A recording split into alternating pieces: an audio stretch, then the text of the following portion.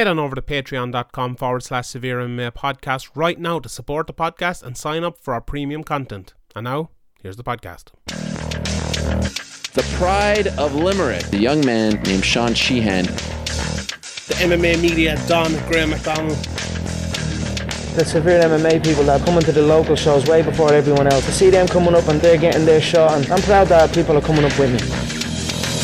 Welcome everybody to episode 120 of the Severe MMA podcast. My name is Sean Sheehan, joined today by the Maura Higgins of Irish MMA media, Graham McDonald, as we talk about a big enough week of MMA here. Graham, how are you? I'm good. I'm just watching my little dog humping a blanket now beside me. He was barking there on a Patreon podcast during the week. Is he all right? Yeah, he's a bit crazy, but yeah, he's good crack. What's his name? What's his name? Vinny. Oh yeah, Vinny. You told me that before. Is he named after anyone specific, or is it just? No, just I like human names for dogs, and Vinny has a bit of like craziness to it, I suppose, as well. It just seemed to suit him. Oh yeah, sure. Look, any crack the weekend anyway? Did you do anything exciting or brilliant? No, the Liverpool match is on today. Actually, I just remembered there. It's pre-season though. Yeah, it's better than nothing though. But we're getting there where we'll have the proper football back soon. Yeah, I was above all this African nations, Copa America, Women's World Cup, all this stuff.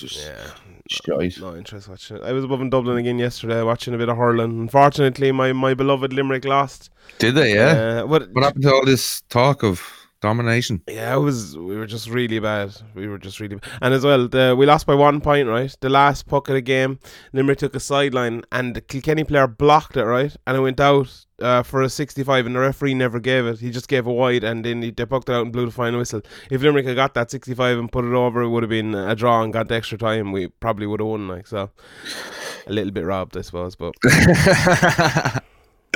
There's always something you can point to in a match. Yeah, but that was pretty. It just shows as well. Actually, if you watch it on RT, the coverage, I didn't watch it. I was obviously above the match. Like, came home, they didn't show a replay until like 8 minutes later after a break and everything. Imagine like if that happened in a Champions League final or a semi-final. It's a semi-final of the All Ireland. Like, imagine if that happened. The last play of the game, there was like a handball for a penalty that would have drawn the game, brought it to extra time, and they didn't even show a replay of it. Like until like 8 minutes later.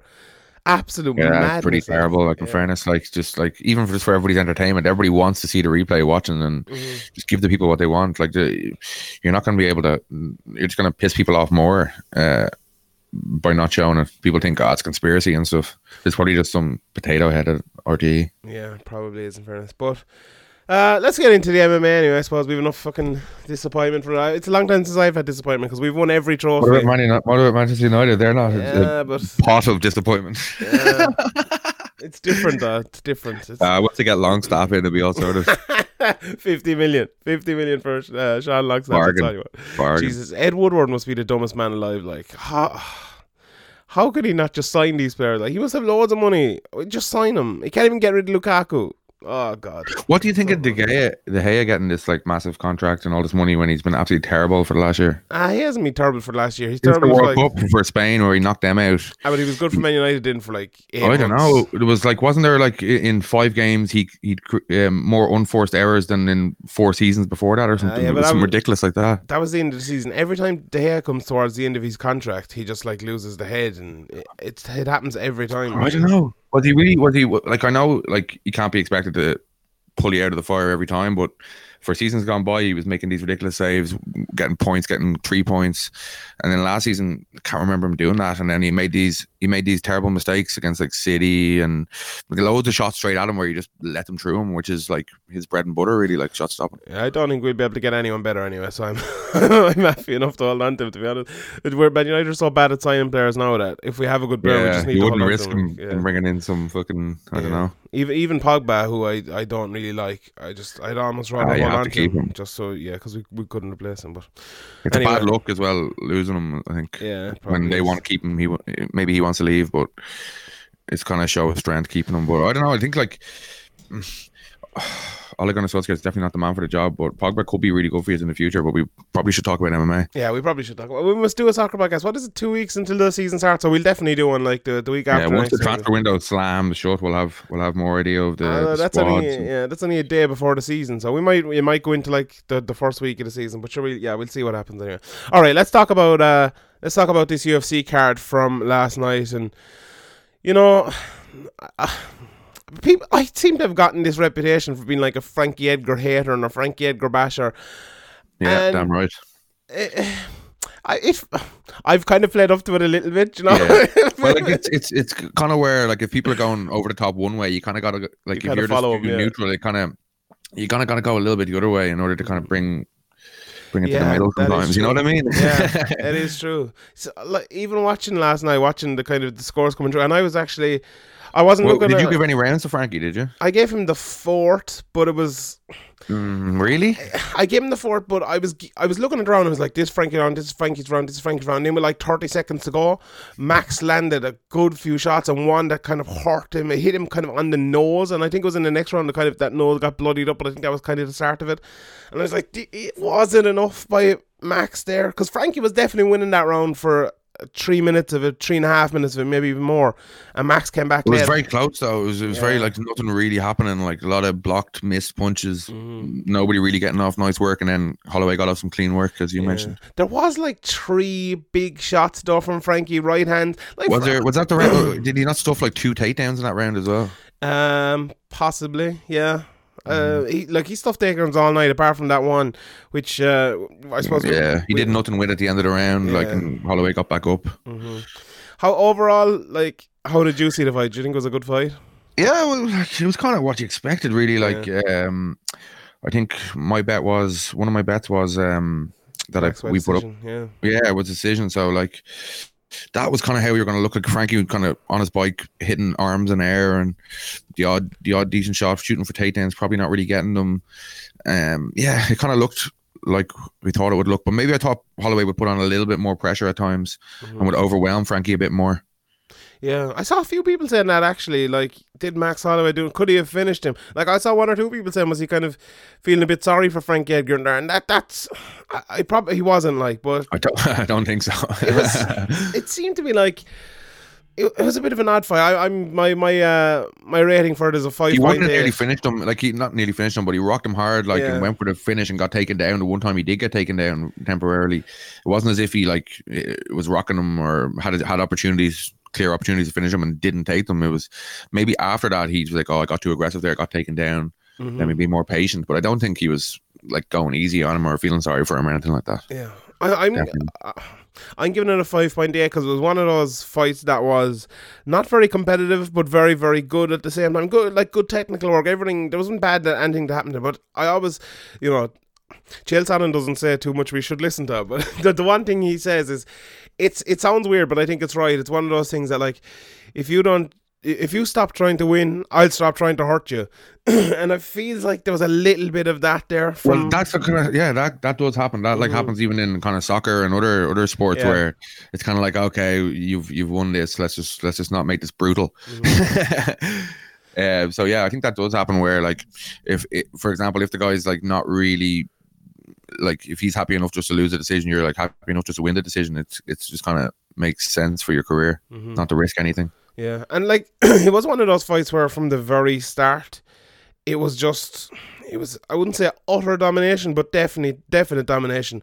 As we mentioned, we were kind of coming down on one side of the Frankie Edgar argument because the other side is so insane and so, maybe incorrect is a tough word to say, but it's just, I think it's well placed, these opinions and stuff of Frank Edgar, and I think he's, like, a really good guy. People really like him. They can kind of get behind him. They can see a bit of themselves maybe in him more. It's just it's a nice story, like, and he's definitely a warrior. Like, he can, like, even when he was rocked there, he keeps coming forward and takes Holloway down, and, like, people remember back to the Gray Maynard, like, that first fight especially, but the second fight was pretty much nearly a carbon copy.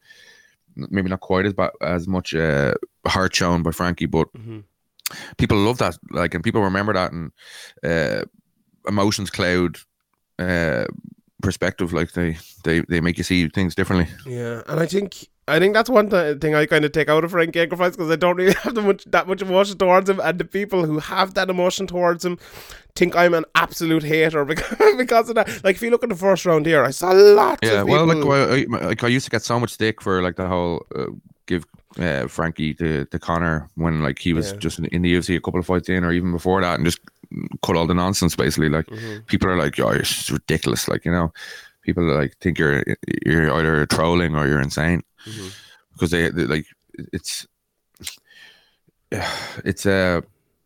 good for Frankie. Like, you know, if he wasn't, maybe if he didn't have these Gray Maynard fights, he wouldn't be getting this title shot that he just got, or he wouldn't be the kind of star he is, just for being hit in the face a lot and not falling down. Like, it's kind of served him well. Yeah, and that's he wasn't like Frank Edgar was a top class fighter before. You know, that first BJ Penn fight was obviously very close, and the second fight he kind of blew him away. I have to go watch that again. Like, but I'm pretty sure BJ Penn won that fight pretty. Yeah, but still, he beat him clearly the second time anyway. Benson Henderson, he had a few good fights with him. You know, he beat Gray Maynard again and stuff. So for the time there, he was up there as one of the best lightweights in the world, no doubt about it. You know, he was for the last 7 years, he's been. You know, like, you see him go in there against somebody like Cub Swanson a couple of years ago and just wreck him.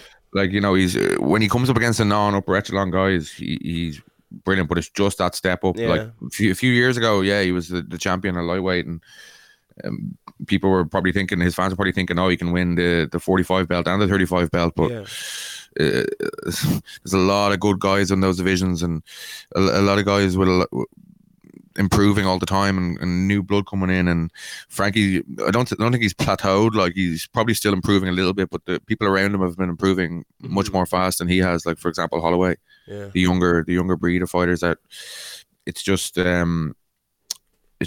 you know, Frankie's been in there for I don't know how many hours in the cage. Like 7 hours. He's passed 7 hours this week or this fight. It's a lot. That's a lot of. Even if you're winning those fights, it's a lot of damage you're taking. It's probably with Frankie Edgar, you never really know, but it's probably his last chance at a title shot. And I think he, in the post-fight interview, kind of was more emotional nearly than he usually would, because he probably knows that. Like, the thing about it as well for Frankie Edgar is he is consistently, as I said, for the last 7 years, he's probably the 4th or 5th best fighter in the world at 145 pounds, and there's nothing wrong with that. Like, but he is a bit of an arsenal, isn't he? He's never beaten those top guys. He's never getting in there. He's never winning that title again. And I think, you know, people have been in denial about that for a while, but for the last 2 or 3 years, it's been undoubted. Like, I don't think there's any. Well, at MMA, anything can happen. Like, you know, if he was fighting Holloway there, and, you know, he kicks Holloway in the leg or whatever, and leg damage, or, you know, so many things can happen. But when your chances of winning are it has to happen. It's not really a great chance, but we've seen crazier things in MMA. We have. And I suppose, you know, the fight last night, to kind of maybe run through it a little bit, the first round was it was that round where it was close, in that Frank Edgar landed some shots and he landed lovely leg kicks, and people gave him the round when it was just ridiculous. Like, I think two judges gave him the round as well, which I have no idea. One judge had a 48-47. That was pretty madness. You know, that the first round was not. It was close, but it was clear. You know, Max Holloway won that round. Are Edgar fans claiming? I haven't really looked on social media. Are Edgar fans claiming he won the fight? Like, no, I don't think so. But they're claiming in 48-47, which is big mad. Like, that is big mad. Like, there's no way he won that first round. Those uppercuts that Max Holloway were landing were snapping his head back. Yeah. Clean. Like, Frank Edgar you said some nice leg kicks and stuff, and the odd punch, but a lot of them are like blocked or off the shoulder or off the hands or the arms, or just missing completely. And he is active, and it is hard to kind of see what's going on at a pace that, you know, he's put on historically, and that lighter guys can put on. And maybe the judges had a bad view of some things that happened from where they were sitting and stuff. So, like, it's hard. The clean work, like, it's hard to miss. Like, if there was one big punch from Holloway, like snapping the head back, maybe you could say, oh, maybe they missed it. But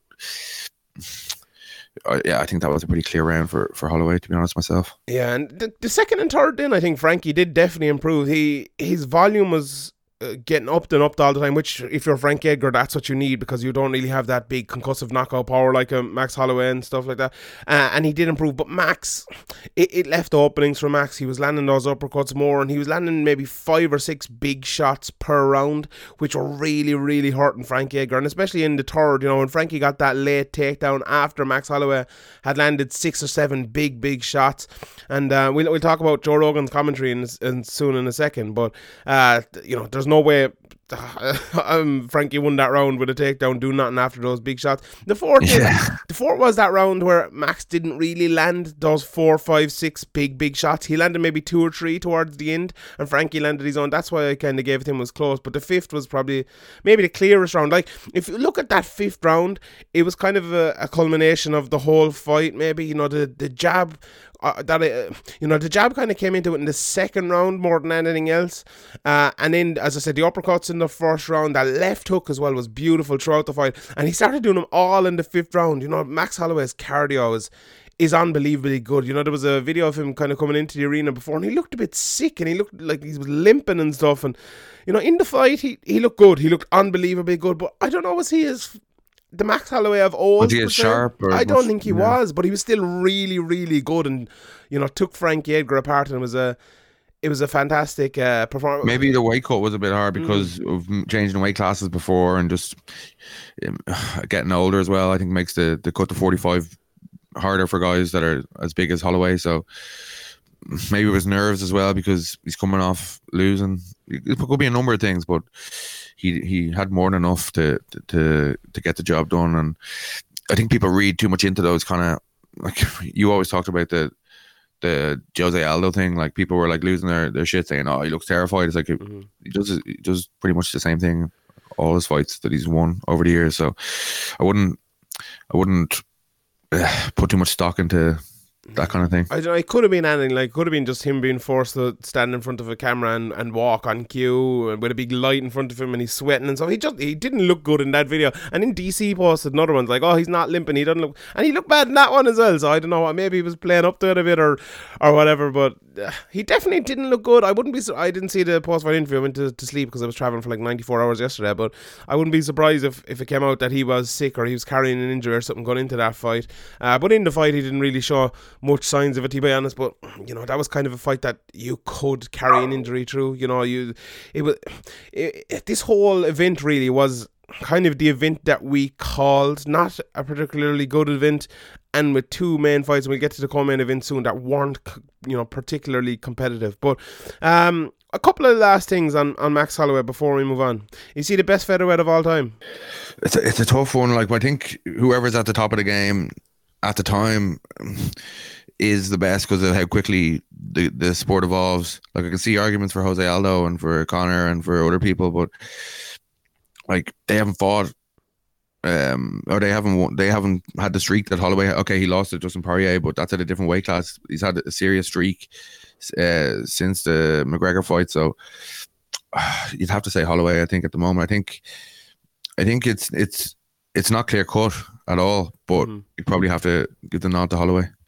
Yeah, you know, this might be actually worth a Patreon podcast to go through all the records and all to talk about it, so we might do that. But it depends what you say the best. Yeah. Like, it depends on what the criteria is. Like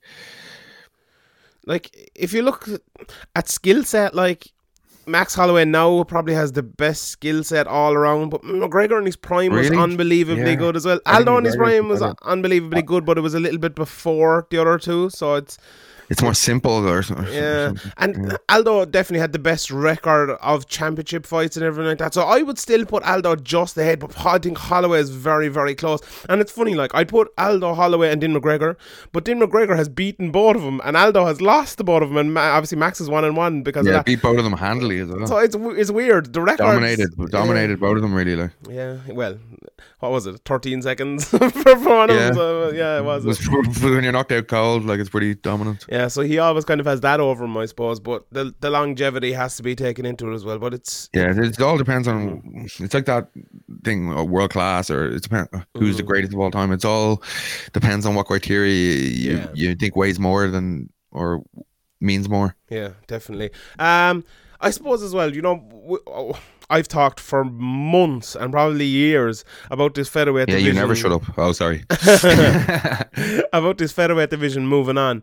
And, you know, we had Holloway fought Aldo twice, and then, okay, we had that Ortega fight, brilliant, we really, really wanted it. And then we had Holloway moving to 155 pounds and holding that division up again. You know, we'd McGregor holding up that division, going to 155 pounds, and then saying he was coming back to 145 pounds and not coming back, and then Aldo got the title again. I know we come here now, and we Frankie Edgar, we're going back to this title fight that we had twice between Frankie Edgar and Jose Aldo. He lost twice, obviously, and now he's lost 3 times at that division. So that if you have a title challenger like Frank Edgar who loses 3 times, right, and then you have a title challenger like Jose Aldo who was a champion for ages who loses twice, like that's 5 title shots right there that are kind of, and it's this will sound wrong, but denied to new people. And then, most of those title shots weren't denied to him. Most of those title shots, especially the Aldo one, the first one, and the first, at least the first Frankie Edgar one, and the second Aldo one as well, because Frankie was supposed to get it and he was injured or whatever. Like that's, but all those things kind of hold up the division a little bit more and stop the new challengers coming up from getting title fights and all.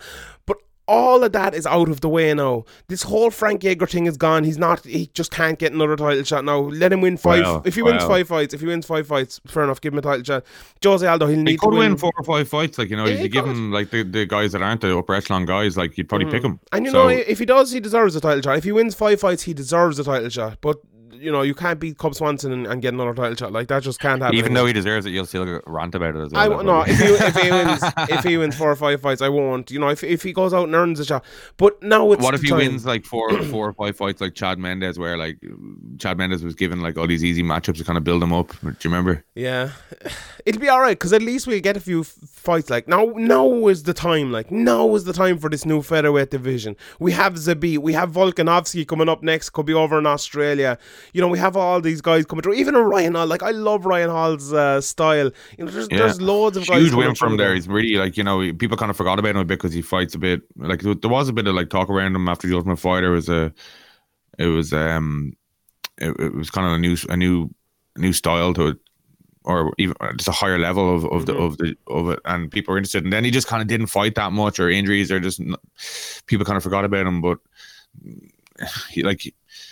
he's so dangerous for anybody. Like, he could beat anybody. You make one mistake and end up on the ground with him. I know he's like, he can have somebody's back and not finish them. We saw that in his last fight or whatever, but we saw that against Artem. But he's so dangerous and could beat anybody. So like, there's so many dangerous guys in the division, as you're mentioning. Yeah, and then Yair Rodriguez as well. He's coming back. He's fighting Jeremy Stevens here in a couple of weeks over in Mexico. Then you've Josh Emmett, who got a huge knockout last week. He looks like a top contender as well. All those guys coming through. Calvin Kattar got a good win there a couple of weeks ago. Arlen Dallin, what's he like, 5-0 now? Just beat Gilbert Melendez. Ryan Hall, I'm looking at the rankings here. Mirza Bektic, okay, he lost. But you look at that top 14 even there. guys like Amir Khani, like, like 5-1 or something in the UFC, and like that's a hard style for a lot of people as well. Like, there's loads of really, really talented guys in these lower weight class divisions that everybody seems to hate. It's so exciting. Like just let me name them again: Volkanovski, Magomed Sharapov, even Chan Sung Jung, the Korean Zombie. Who'd not like to see him getting a title shot? Yair Rodriguez, Josh Emmett, even Mike Cano. I know he lost, but he could be coming back in here. Arnold Allen, Shane Burgos is there as well. Ryan Hall. Over the next 2 years, I want to see 3 or 4 of them getting title shots. And this is what the featherweight division needs. It needs this new blood. It needs these exciting fights. And like, Max Holloway will lose one of those fights. You can mark my words on that. He will be beaten by one of those guys. It will happen. So how exciting is that going to be? Like, this, people think maybe I'm negative on Frank Edgar or not. I'm not negative on that. I'm negative on not letting the positives of this division shine out for years. And now we can do it. Finally, we can do it. Hopefully, Max Holloway can stay fit. Hopefully, his opponents can stay fit to get the fight night. And we can have this great division that's there. Like, it's there. It's right in front of you. All of those challengers are just waiting to fight Max Holloway and waiting to fight each other and just waiting for this division to take off. So I really hope it happens now. I really hope it does. And that Volkanovski fight, and like, Holloway was talking for years about, or there was talk around Holloway anyway of moving up to 155, and he did that, and it didn't go well. So it's probably not going to do that anytime soon. I'd say he probably will in the future at some stage, but for these guys coming up, it's good that he lost that fight, because if he won that fight, it probably would have been held up a lot longer. Yeah. That is true. That is very true. Yeah. So look, hopefully this division will move on now, and we can see more of it. But I suppose sticking on the featherweight division and moving over to the women, we've Chris Cyborg versus Felicia Spencer last night. Before we haven't talked about this yet, I want to get your take on this fight. What was your take on this whole fight from the You know, I said we mentioned Joe Rogan earlier, but what was your take on Joe Rogan's commentary on this and in the Max Holloway fight as well? Yeah, Rogan kind of like, he's not great at the best of times, but he has these nights where he just picks a fighter and just watches that fighter and just cheerleads for them. Mm-hmm. It's not surprising. I don't even really notice it anymore. Sometimes I don't even hear. People are like, "Oh, Joe Rogan said this," and I don't know. I've like blocked it out the commentary or something. Mm-hmm. Like I like Joe Rogan as I think he's fair play to him and all. Like, but I don't know. It's just maybe listening for so many years, I don't even hear half the stuff he says anymore for some reason. It's like a mentally blocked out, or he just says stuff and instead of like being like, "Oh, that's ridiculous," I'm like, "Oh, Joe Rogan." Forget about it. That does happen to me sometimes, but so I have the ability to just kind of listen to him but not be taken in by his bullshit just because I've been watching it for so long. And I think the problem is that most people aren't like that. Almost everyone isn't like that, you know, even if they have been watching it for a long time. Well, it is like if you're half paying attention to a fight, you're not watching it like trying to score it, and Joe Rogan's like, "Oh, huge elbow, and you're like, "Oh, I must have missed that," like, you know what I mean? And then you're like, "Oh, that, like this is a close fight." Like the way Rogan was going, this was like on a knife edge, you know? Yeah. Oh, Cyborg's tired after like fucking 4 minutes or something. It's like, okay. Yeah, it was like it was an historically bad, you know, display by Rogan. Even before we get to this fight, that takedown at the end of the third round in the Holloway Edgar fight, he says, "Will the judges be swayed by this?" And okay, he's going to backtrack down a little bit. He's like, if he lands like lots of pound here. Yeah, it's like, what are you talking about? We've seen it before. It's like, okay, we've not in rounds like 1997, like not in rounds where there's a guy getting absolutely destroyed. Okay, you know, we'll harken back to the DJ Cejudo fight, of course, but there's always going to be bad decisions, but those decisions don't happen that often, and all three judges scored that third round for Max Holloway as well. So Rogan, like, and in this fight as well, in the Cyborg fight, he's like, during the second round, is she going to be able to keep up this pace for 3 more rounds? And John Anik was like, it's a 3-round fight, Joe. And I was like, oh yeah, oh shit, sorry, I forgot.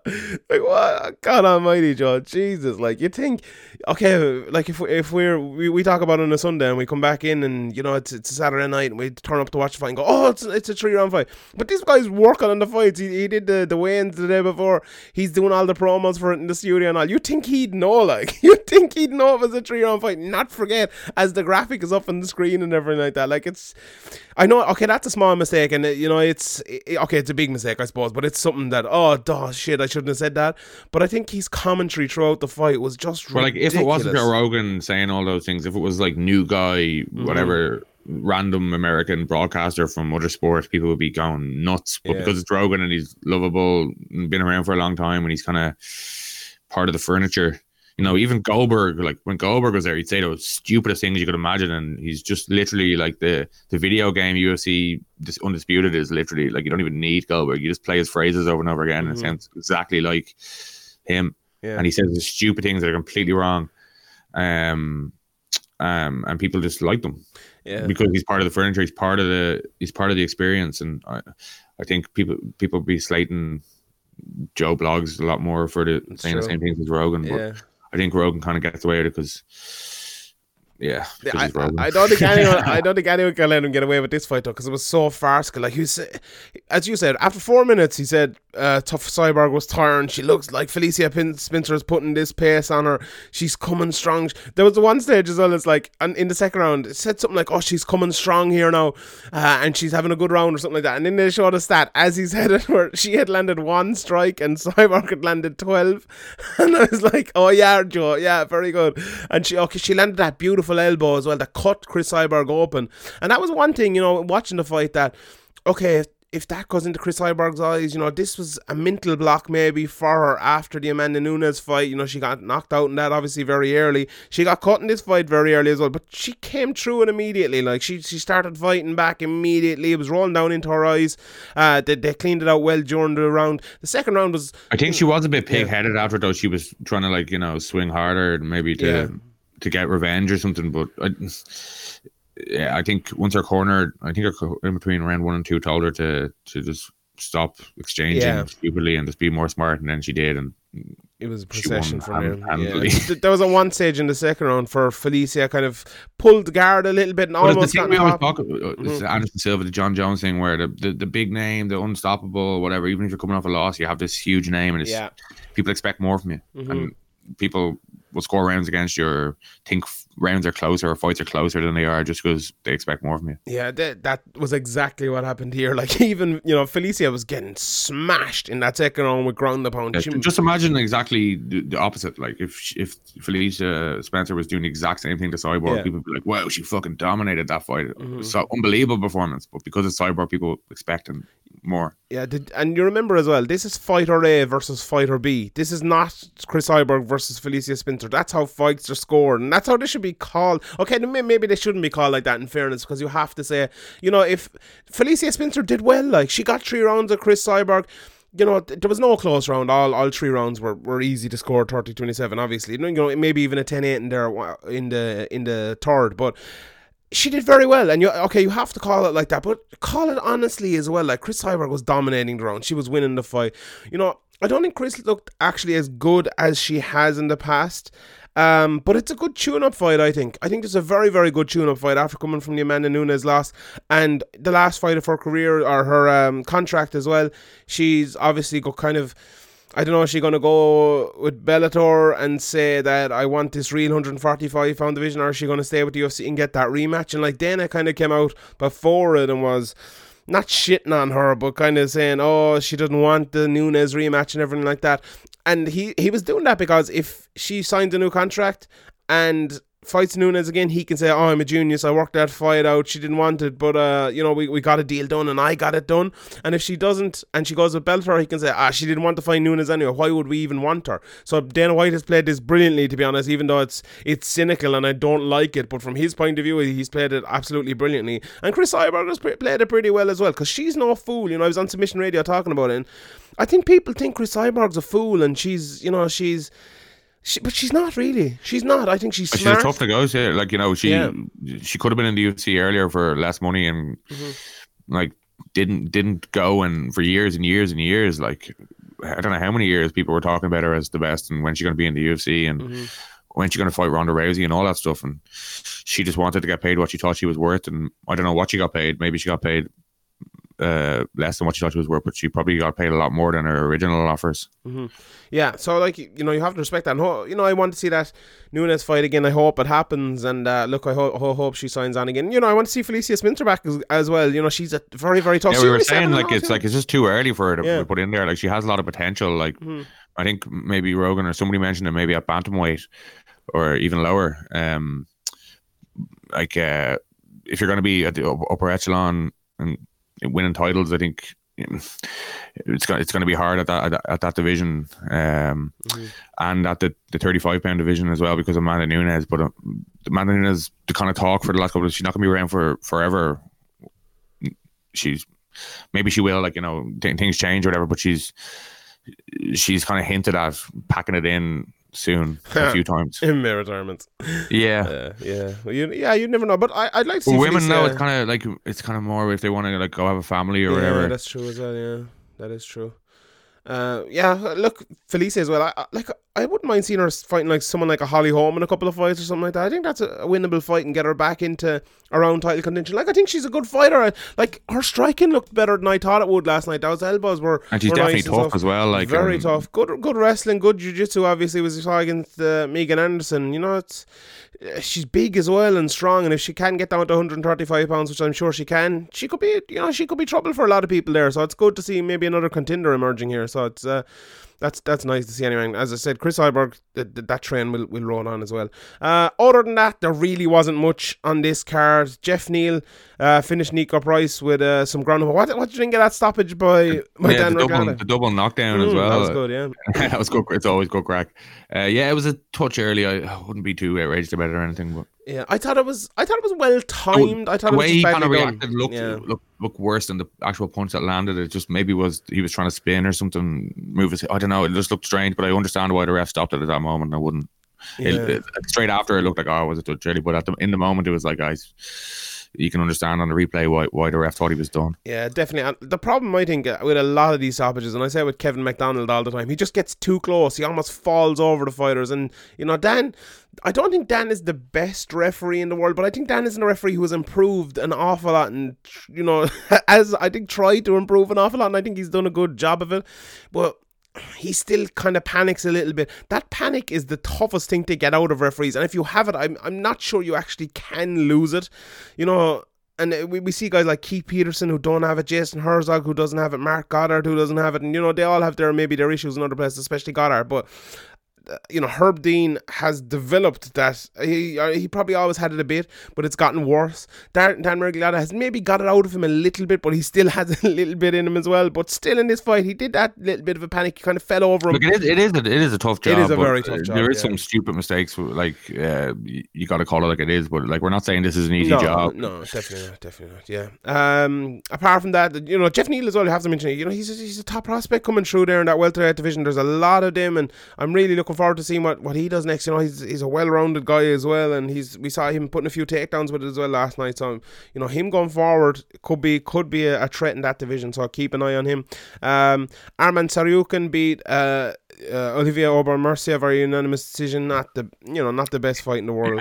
Another kind of push him against the fence, take him down, land a few strikes and stuff. So nothing major there. Christoph Jacko, good enough fight. He won a split decision. I thought he won the first two rounds pretty clearly. Third round you could probably give to Mark. I don't know how to say his second name properly. Andre Barrio. Yeah. Barrio. Viviana Araújo beat Alexis Davis. Hakim Dawodu got a beautiful knee to head kick KO against Yoshinori Poirier, like Dustin Poirier with a H. He hurt him to the body and he kind of went down and it's perfect head kick. Yeah, Gavin Tucker back as well then. He was a top prospect for a while in that featherweight division. He could be another guy coming through if he gets these fights that he kind of wants. He lost to Rich Glynn, wasn't it? Yeah, in 2 years ago in his first defeat in his career, and I'm not sure what's happened since then, injuries and stuff I'd say, but he got a good win there as well. Davidson Figueiredo and Pantoja in the flyweight fight of the night. Brilliant. Yeah. I was surprised that at how well Davison did. Like, me too, yeah. I had picked Pantoja to win. I thought he'd win a decision. He's a very tough guy, but it just kind of he's got one loss in his career, Figueiredo, and it's. I know Joe Benavidez just beat him, but Formiga is a really, really good fighter. He's so dangerous at jiu-jitsu, but he's improved his striking a lot. So there's no shame in losing there, and maybe he's seen the holes that were exposed in his game, and your first loss, sometimes you come back a better fighter, and it looks like he has. 100%. And Gillian Robertson then got a win as well. She's 4-1 in her last 5, so she must be nice elbows. Yeah, she must be close enough to getting towards a title shot as well in that women's flyweight division, as there isn't that many women really there, and Valentina Shevchenko is going to be fighting in a few weeks' time again, so it might be good timing for her, and she might only be one fight away from a title shot there. And Eric Koch as well, the former number 2 featherweight in the world, got a good win here against Kyle Stewart for a unanimous decision. All right, that's that card. Overall, an average enough card. As I said, 5.8 I'm giving for that fight. What would you give the main event? A bit lower, maybe 5.4. Yeah, that's not a bad one. I think in the 5s is for a good fight that's not very competitive. I think it's around there. It's kind of what it was. Yeah, when you expect it to go the way it expected, like there was some good stuff in there. Like it wasn't a bad fight or anything, but it was pretty much as expected. Yeah. All right, let's talk about next week's UFC card. This card is going down. It's an ESPN card. It's going down in Prudential Center in Newark, New Jersey. And your boy Colby Covington is taking on Robbie Lawler, the former UFC welterweight champion of the world over 5 rounds. How do you think he'll go, Graham? I think Covington will probably win using his wrestling, but Robbie Lawler is tough to take down early, especially, and has some good power. But I just think Covington's going to be relentless with his wrestling and probably win this. But Robbie Lawler only really loses to top guys. The Ben Askren fight, I thought was, he was giving a thumbs up and the ref thought he was tapping or thought he was out, and I think that probably would have went a lot different if he had have been allowed. He probably would have won that fight if he was allowed to continue. So yeah, I think Covington will win, but it is a good test for Covington. And Lawler, like if Lawler can get Covington, if he can stay on his feet with Covington and stop Covington's takedowns, then he'll probably win pretty handily. But I just see Covington, once he gets one takedown, just grinding and probably winning a decision. Yeah, I agree. The thing about that Askren fight, and if you're looking at that coming into this, I think okay, the fight was obviously stopped prematurely, and Robbie probably would have won if it wasn't. But you'd never know if Askren was able to get on top, he'd keep him there.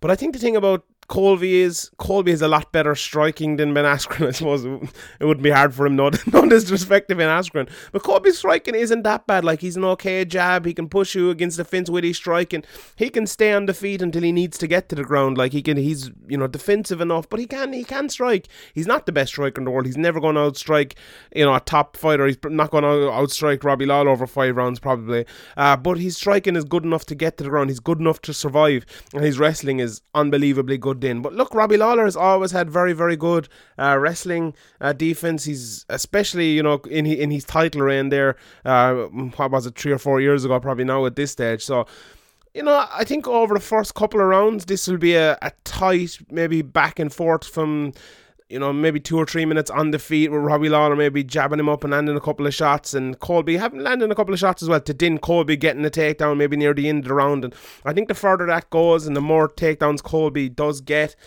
the more dominance he will have, because it'll be tougher for Robbie to stop those when he gets more tired and stuff like that. So I think probably a decision win here for Colby Covington. Robbie could definitely catch him. If he gets enough time on the feet, he could definitely catch him and knock him out, or just overwhelm him over a couple of minutes if Colby misses a couple of takedowns. So it's not a foregone conclusion at all. I'm definitely picking Colby. I think he'll win, but I'm looking forward to this fight. It's Robbie Lawler against wrestlers is always good, and this is the thing in the welterweight division as well, isn't it? Wrestler versus wrestler mightn't be the best fight in the world because it might turn into a kickboxing match, but when you have a good boxer and good stand-up fighter with good takedown defense against a good wrestler, it makes an enjoyable matchup to look forward to, doesn't it? Yeah, it does. And like Robbie Lawler has a lot of experience, and like Colby Covington's, he's not young in his career, but compared to Robbie Lawler, he probably hasn't had anywhere near the same amount of experience of these long 5-round fights as well. So maybe that could play into it. But I just think probably, as I said earlier, probably a decision for Covington. But as you mentioned and I mentioned, Robbie Lawler's got some good hands, a lot better hands than Colby Covington. But I think Colby Covington's a good game planner, and he's good at sticking to what he's good at, and if he does that, he'll probably win a decision. Other than that, it's not a bad card ever. I really like that Nasrat Haqparast Joaquim Silva fight. Who have you got between Guida and Miller? Probably Guida, I'd say. Yeah, I probably got Guida as well. I looked at the odds earlier in the week when I was picking the bets for the last card, and Jim Miller's a favourite, and I was surprised at that. Oh, really? Yeah, the Guida, I suppose Guida, who did he beat? Was it BJ Penn he beat in his last fight? Yeah, Jim Miller, okay, he got a win against Jason Gonzalez in his last fight as well, but he wasn't looking great there recently at all, was he? Yeah, he's fighting some tough guys like Dan Hooker and Pettis and Poirier, and there were some close fights in there. Trinaldo as well, but they're both definitely not the fighter they used to be. But I think Guida probably has more energy and in him still, and more. It's probably less shot born, even though he is shot born as well. Yeah. Look, it might be a co-main event. Probably be a decent fight. Like Jim Miller fights are usually a bit of fun, and Clay Guida usually, but he has had a couple of stinkers. But it's been mad. The Maynard fight was it the Maynard fight where he just circled around? Yeah. There was a couple of fights there at one stage. Well, I think he kind of got out of that too. I don't think that lasted too long. But yeah, if he has a game plan, he's good at sticking to it as well. Yeah. Trevin Giles versus Jared Mershart as well. That should be good. As I mentioned, Silva versus Haqparast. I really like Haqparast. I think he's a top prospect there coming through as well. Scott Holtzman is very good. Dong Hyun Ma. And then the other fight between two lads whose names I can't pronounce, who don't have Wikipedia pages. Mickey Galdin coming back, Antonina Shevchenko coming back as well against Lucy Podlova. She didn't look great in her last fight, Antonina, so it'll be interesting to see how she bounces back. Danger is on this card as well. Matt Schnell, Lauren Murphy, Barb is back, and a few other people as well. Not the best card in the world, but a good main event, one we look forward to as my voice absolutely goes here, and so not too bad. There's a ONE FC card as well this next weekend coming up. Your boys Demetrius Johnson and Eddie Alvarez are back in this card. Do you think it's smart of them just to kind of put them both together on these cards and get people in to watch the product that we really don't watch that often? Yeah, it probably is. Like, they don't have that many cards to fill compared to the UFC. Obviously, it's nowhere near the same amount of cards, so they can kind of afford to put all their talent on these cards and just wait a few months for another big card. But just people just don't seem like, nobody's talking about it really outside of the really hardcores. It's just hard to get any kind of hype behind ONE FC. Just, I don't know why. Maybe it's partly to do with the time zone, or I don't know why exactly. Mm-hmm. Yeah, they're not really marketing towards the English speaking market too well either. Yeah, they're not. And I suppose the thing about it is, like, there's so many MMA events right now that it's almost impossible to catch everything. Even if it's a Demetrius Johnson or even if it's an Eddie Alvarez fighting, it's impossible to catch it all, and it's impossible to look up and watch all these fights of all these opponents that they're fighting. And we looking at the kind of the upcoming fights and seeing who's coming up and stuff. It's most people are not covering these, and I know ONE FC have a couple of journalists in their books and stuff, I suppose, covering these fights. But if you look at the kind of the records, I suppose, of the guys they're fighting, it's not bad. Demetrius Johnson. Come on. Go on.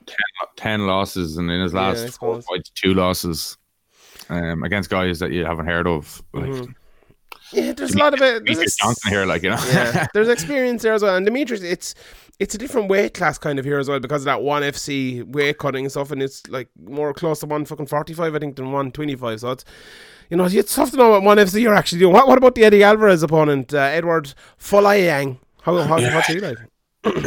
He's coming off a triangle or an arm triangle choke loss in the first round to Shinya Aoki at welterweight, and Shinya Aoki's definitely not a welterweight. No. And he got knocked out by Martin Nguyen. Yeah, Martin Nguyen. He's fighting for the featherweight title here as well. So yeah, I wouldn't hold out much hope for him here. Yeah. But I didn't hold out much hope for Eddie Alvarez's last opponent either. So That's true. But look, always exciting to see Demetrius Johnson and see how he looks as well. He didn't great the last time, so it'll be interesting to see how he looks here, and interesting to see that card as well. There was a Rising card as well here this morning. We obviously haven't got a chance to watch that yet, but there you go. A couple of topics here as well. BJ Penn is fighting Nick Lentz. What do you think of that? I don't know. I'm always surprised with the matchups they give BJ Penn. Yeah, I'm just not too interested in that. It's a pity BJ Penn still has to fight, isn't it? It's like, why is this happening? Does he have to fight, or he just wants to? He probably wants to, but why are the UFC giving him fights? Dana White, he said it a couple of weeks ago, like that. That he's maybe because they don't want him to go to Bellator. But God almighty, just let him go to Bellator. Is he that big of a draw? No, I don't think so. Yeah, it's sickening that we have this in MMA, that we have lads allowed to continue fighting. The commission should stop him fighting as well. He's too old. He's gone over. How do you stop people though? Dana White told Tucker Daly wouldn't give him any more fights and all this stuff, and then 10 years later he's back in there. Yeah. I don't know. It's tough to know what to do, but the UFC shouldn't want to be part of that. I don't think. I really don't think they should, but. It's a tough one. Nick Lentz is probably going to beat him pretty easily as well, which is, another unfortunate thing. And what do you do with BJ after that then? Do you give him another fight? Is it CM Punk territory after that then? It's unfortunate, because BJ Penn was a legend. No, we just talked about him there earlier on. I don't think it's like CM Punk. Huh? I don't think it's anything like CM Punk. No, but him fighting CM Punk territory. That's what I'm saying.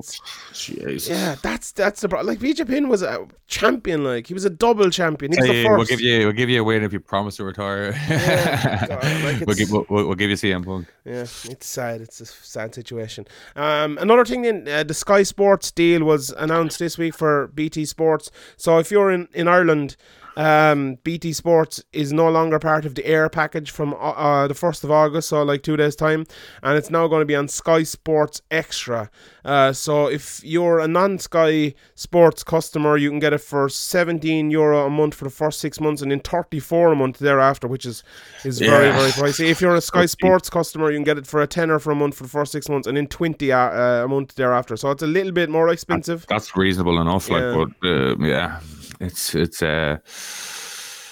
It's all pushing people towards just watching it for free online. That's what I always think. Yeah, it definitely is. Like, it's especially MMA fans. Not a lot of MMA fans, support loads of other sports enough that you'd be signing up for Sky Sports. Some of them do, and I think this part of the world is probably more than anywhere else like that. But it's going to alienate some fans, I think, because a lot of people got it free with Air broadband and stuff as well. But what can you do? I think that was kind of always short term with the whole Air and BT Sports thing as well, and that whole BT Sports kind of packages changing and everything like that. So that's just the situation of it, I suppose. Let us know, actually, people who listen to this podcast, tweet us at SevereMMAPod and let us know what you're going to do if you're going to sign up, if you're already a Sky Sports customer or whatever, because it'd be interesting to kind of to see that as well. And also, while we're here, subscribe to us on SoundCloud and iTunes, and leave us a review. If you're on iTunes especially, leave us a review. It's always good there because it gets us up to the top of the thing. So if you're on SoundCloud, give us a review. Say, we like the podcast, or Sean's a dickhead, I like Graham, or whatever,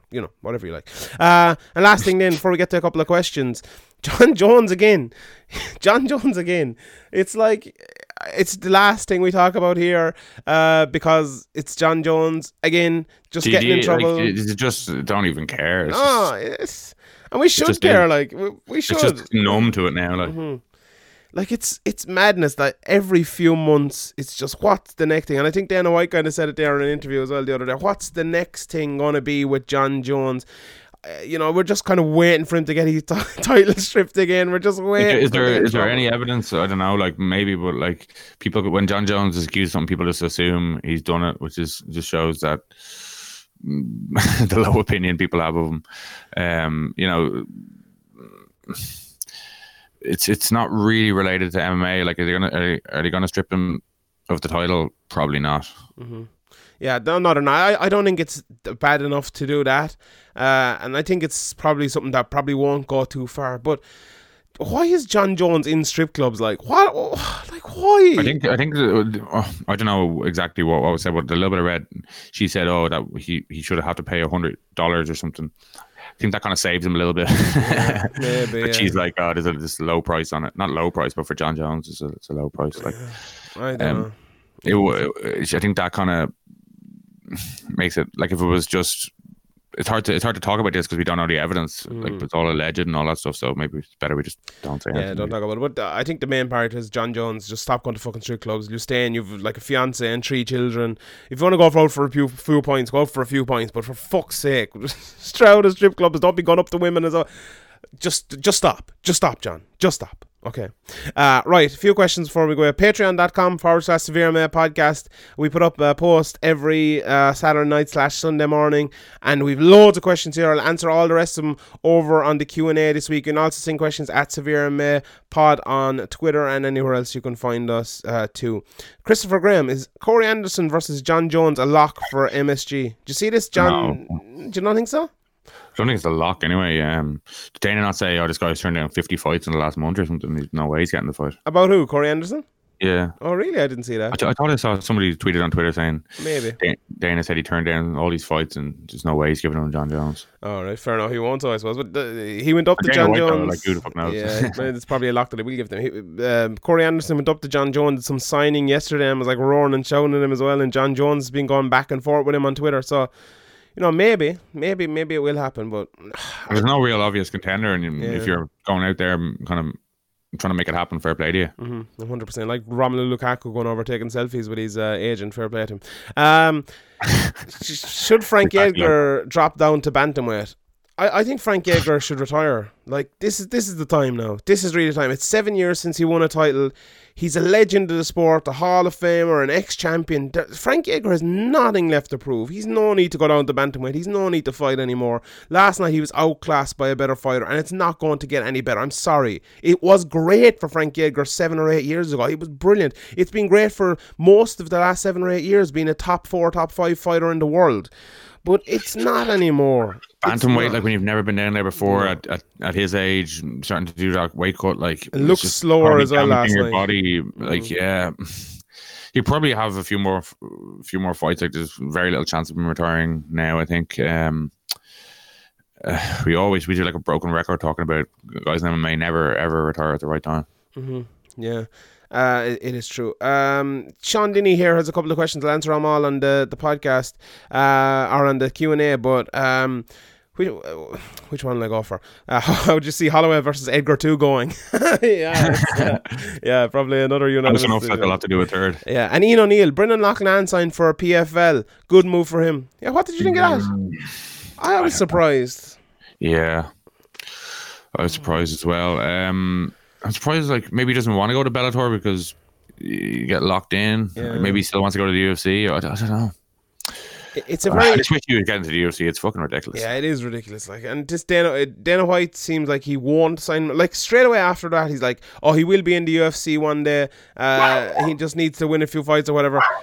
As your dog roars and shouts. But after that, then because people got on Dana White's back so much, it's like Dana's like, "Oh fuck you, I was right. Fuck you. We'll see if I was wrong. We'll fucking see." And now it's like he'll never sign him. More into his position. Yeah, it does. Yeah, solidifies his stupid position. Yeah, and someone said that at the time, and I was like, what are you talking about? But it turns out they were right. You know, so like it's he's not going to, and that lightweight thing in PFL, he could go in there and win $1 million pretty easily. I don't think there's that much talent in that. Well, depending on who they sign and stuff, but maybe it's good for him. Spend the year there, win that $1 million and then go to the UFC if that's possible. Maybe that's going to happen. But yeah, look, I think it is a good move for him. Let's be honest here. All right, that's it. Well, if he makes the money, if he has a chance, you won't get a chance of making that money anywhere else, even in the UFC. Yeah. Like, no offense to Brendan Loughnane, like he's not this huge star that's going to make that kind of money, even if he is in the UFC. Mm-hmm. So yeah, I can see why he signed there. I just wish he got his chance in the UFC because I haven't talked to him about it, but you can see that he desperately wants his another chance in the UFC and deserves it. And definitely does deserve it. All right, that's it, everybody. Thanks very much for listening. Anything to say, Graham, before we go? No, we're gonna enjoy the little bit of sun and maybe watch the Champions of Europe as well. Mm-hmm. I'm going to be shouting for Wexford here to beat Tipperary all day today. So, yeah, that's it. All right, everybody. Thanks very much for listening. All that's left to do is the inspirational quote of the week. Life is either a daring adventure or nothing at all. We'll see you next Tuesday. Or Sunday or Monday. Or Saturday.